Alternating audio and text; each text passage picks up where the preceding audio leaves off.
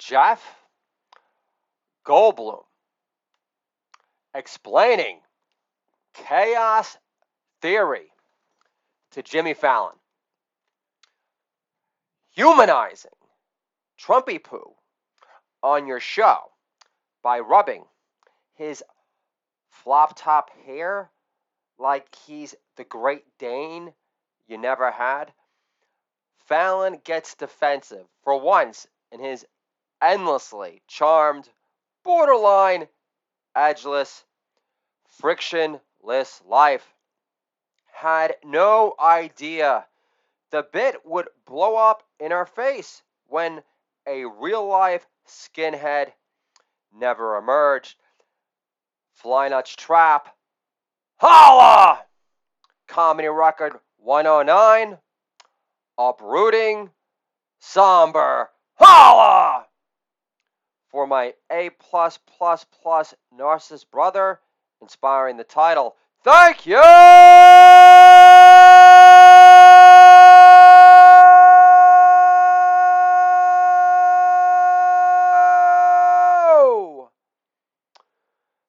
Very much. Also, last time I checked Resistor Nation, Make Nazi Germany Great Again wasn't Trumpy Poo's campaign slogan. Dude, younger brother says this past weekend, have you shown your kids Goodfellas yet? I say, pop more heroin pills. Your brain hasn't taken enough of a beating yet. Brother adds, I got a tad misty when Ray Liotta died.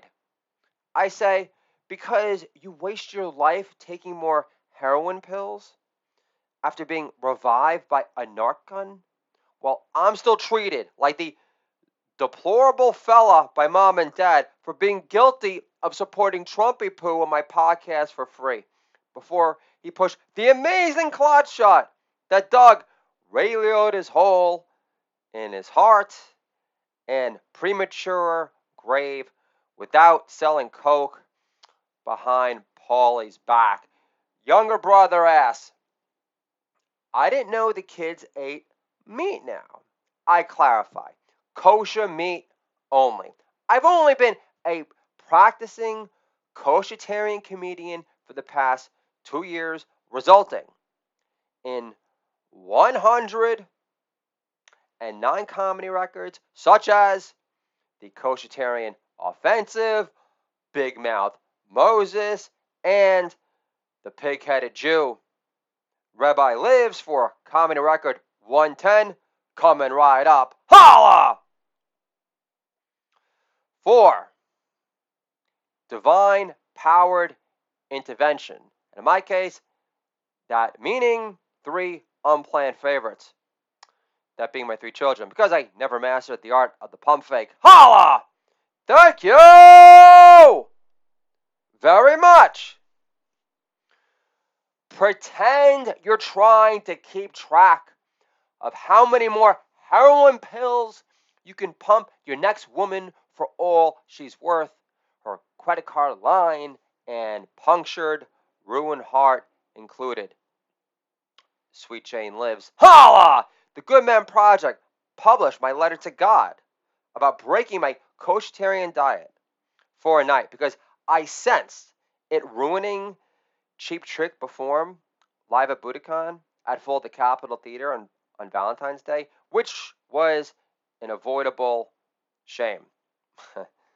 Because my wife was pushing me to try her shrimp and grits prior with divine-powered fury, like a religious fanatic freak who insisted I watch The Passion after all these years to prove my undying love of promoting Jesus Jew killer theories about Jewish ancestors 6 degrees separated from Don Rickles being responsible for heckling the Romans into crucifying the original Super Jew to death.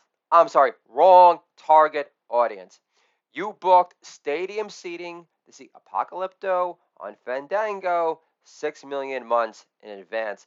In between, I penned the Great American Jew novel that gives birth to the Do It All Dad hero comedy tale about the first ever kosher smoked brisket cheesesteak sandwich truck that uses a plant-based cheese whiz, which produces a series of career-launching friendships that prove Do It All Dad isn't the last self-loving Jewish New Yorker after all. Can I get a holla for my logline punchy pitch prowess, and for the Midwest Book Review hailing the hardcore hilarity in the Great American Jew novel, which proves that I wasn't too pushy, Jewy annoying for the Heartland's taste. Holla! Uprooting somber. Thank you very much. Times of Israel produces my blogs when I was a guest blogger for more than 2 weeks. Those pieces including The Wailing Wall of Metal, Back to Hebrew School, and Growing Up Koshertarian. Putts for brains before they fired me from a free guest blogger position for insisting, Andrew, no, I won't jump off my own bridge, Cuomo, for finally finding a way to kill old school Italian grandma without throwing her off the train, while having to die all alone under his all-knowing, morally grounded watch, no less, while all the shipped-in hospital beds sent in by Trump got less touches than a Bible at a bathhouse colony in Provincetown. Can I get a holla for never forgetting all of our loved ones who were forced to die alone because people couldn't handle Trumpy Poo's tweets. God, an eye for an eye. And I'm not calling you motherfucker God, but I want these motherfuckers to pay. Holla! And all you hospitals, too, getting $30,000 per patient to hook them on a ventilator to die alone for no apparent reason because you can't deal with Trumpy Poo hitting back at the bully media twice as hard. Go woke yourselves a long time. Holla! Uprooting somber. Thank you very much. Would you like an example? America, Ghana, France, Germany, my people on SoundCloud. Can we go freaking viral already? My chest, 109 comedy records later. Yes, I like to berate you and talk down to you like I'm Lou Reed with a bigger cock to fuck my own ass with. Holla! But again, my father, this is a prime example of A+ narcissistic behavior. So I decided, you know what? Times of Israel, non-divisive topic. You know, the one proud moment my father talks about is what an amazing job I did delivering my flub-free Haftorah portion. The only time spent any quality bonding time with me as a kid, right? It certainly wasn't him teaching me a half-form, half-ass hook shot that got me nowhere in life. So I share the article. It's about Eddie Van Halen, and I talk about how his ultimate legacy, even more so than being this hair metal god shredder extraordinaire, was that he gave his son, Wolfgang, the love of creating, and that he was quoted as saying he couldn't wait to run to his son to make music with him when he was eventually born. And I quote Wolfgang. Wolfgang says, you know, best father ever. And I use a line of mine from Do It All Dad Does Jokes from the back cover that says this in relation to Eddie Van Halen, his son, and my children, which answers the question, why do kids love back? And the answer to that million-dollar question is this. Why do kids love back? Because you make them feel like the center of your universe instead of the reverse. And when you say, I love you, it doesn't sound manufactured horse, like you're pushing the issue to avoid a divorce. And what's my father's takeaway about this? Yeah, so my takeaway from this is that I'm a shitty father. Well, actually, come think of it, Dad, you're actually pretty observant after all. So maybe there was a career for you to be a poor man Seinfeld. Holla! Thank you!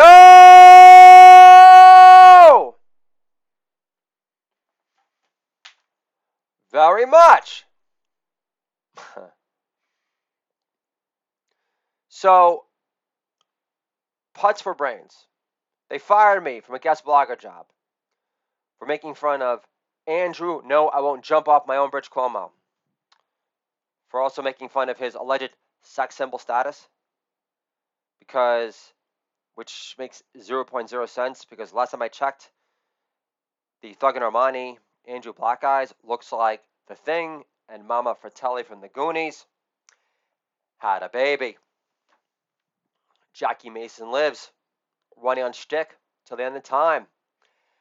And I feel fine as long as I don't blow up my voice yelling at my mom again. Holla! Thank you!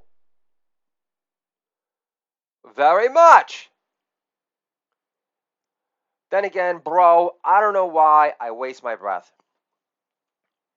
Then again, only a scheming A++ scumbag like yourself would coin expressions such as 100% happy after rehab, assuming you could afford enough coke to impress your friends and keep your ego afloat. Don't blame yourself for sending mom to the loony bin in her mind after she invested all her hopes and dreams for a star-studded seed in you to bloom, which is like waiting for Hunter Biden, aka Sir Snort-a-Lot, to give up blow for blow painting after the election steal was in the bag. But being a lying, degenerate sleaze who causes more collateral damage than Agent Orange isn't your fault. It's the demons who raised you in the snuggle soft confines of Westchester County, only 20 minutes away from your third generation cocaine dealer, Julio Silverblade III from Washington Heights. So don't fret. Jesus forgives. Or God, if you believed more in the Old Testament God, assuming you fess up to making Hunter Biden come across as a slacker, underachiever in comparison. Just say, Jesus, God, I'm a self-serving cunt for brains who makes the Clinton Foundation appear like a charitable foundation for others. But you can't blame me completely for trying to demean my big brother's surging comedic mojo because it only makes my parents love my big brother less than they do already.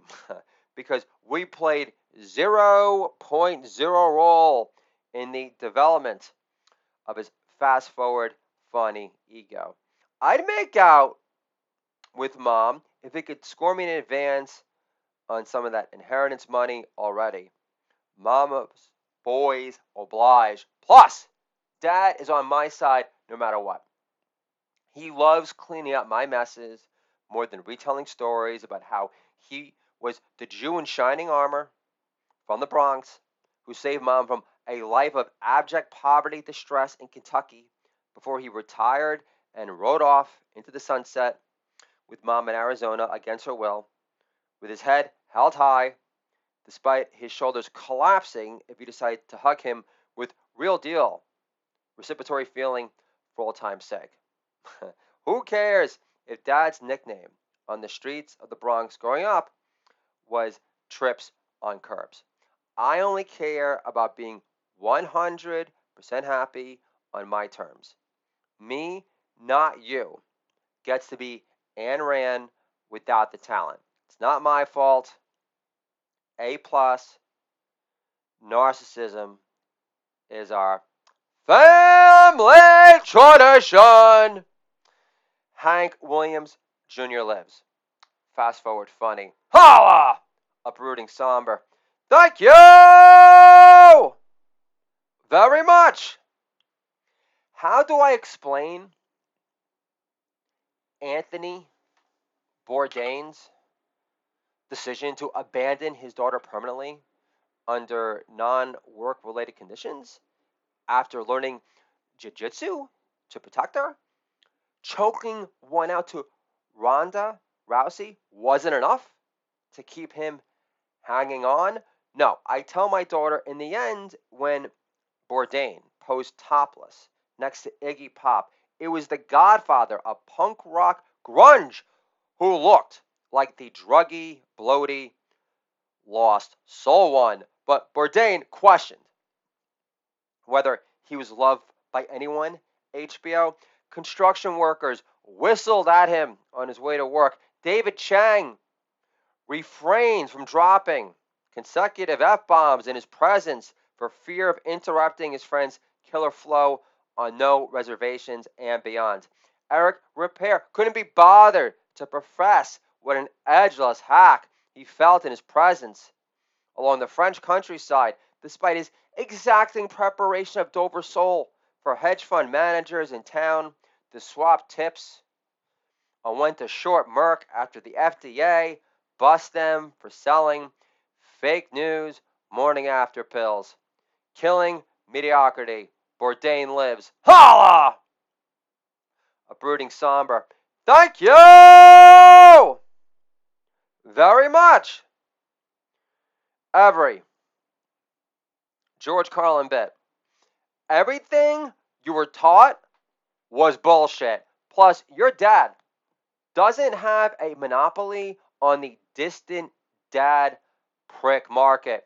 I'll take your dad's collapsed shoulders and torso while going in for a hug over an Irish kiss from dad, despite winning top toes at Toastmasters International before blowing his paycheck on Bushmills 20-year Irish whiskey at the bar soon after.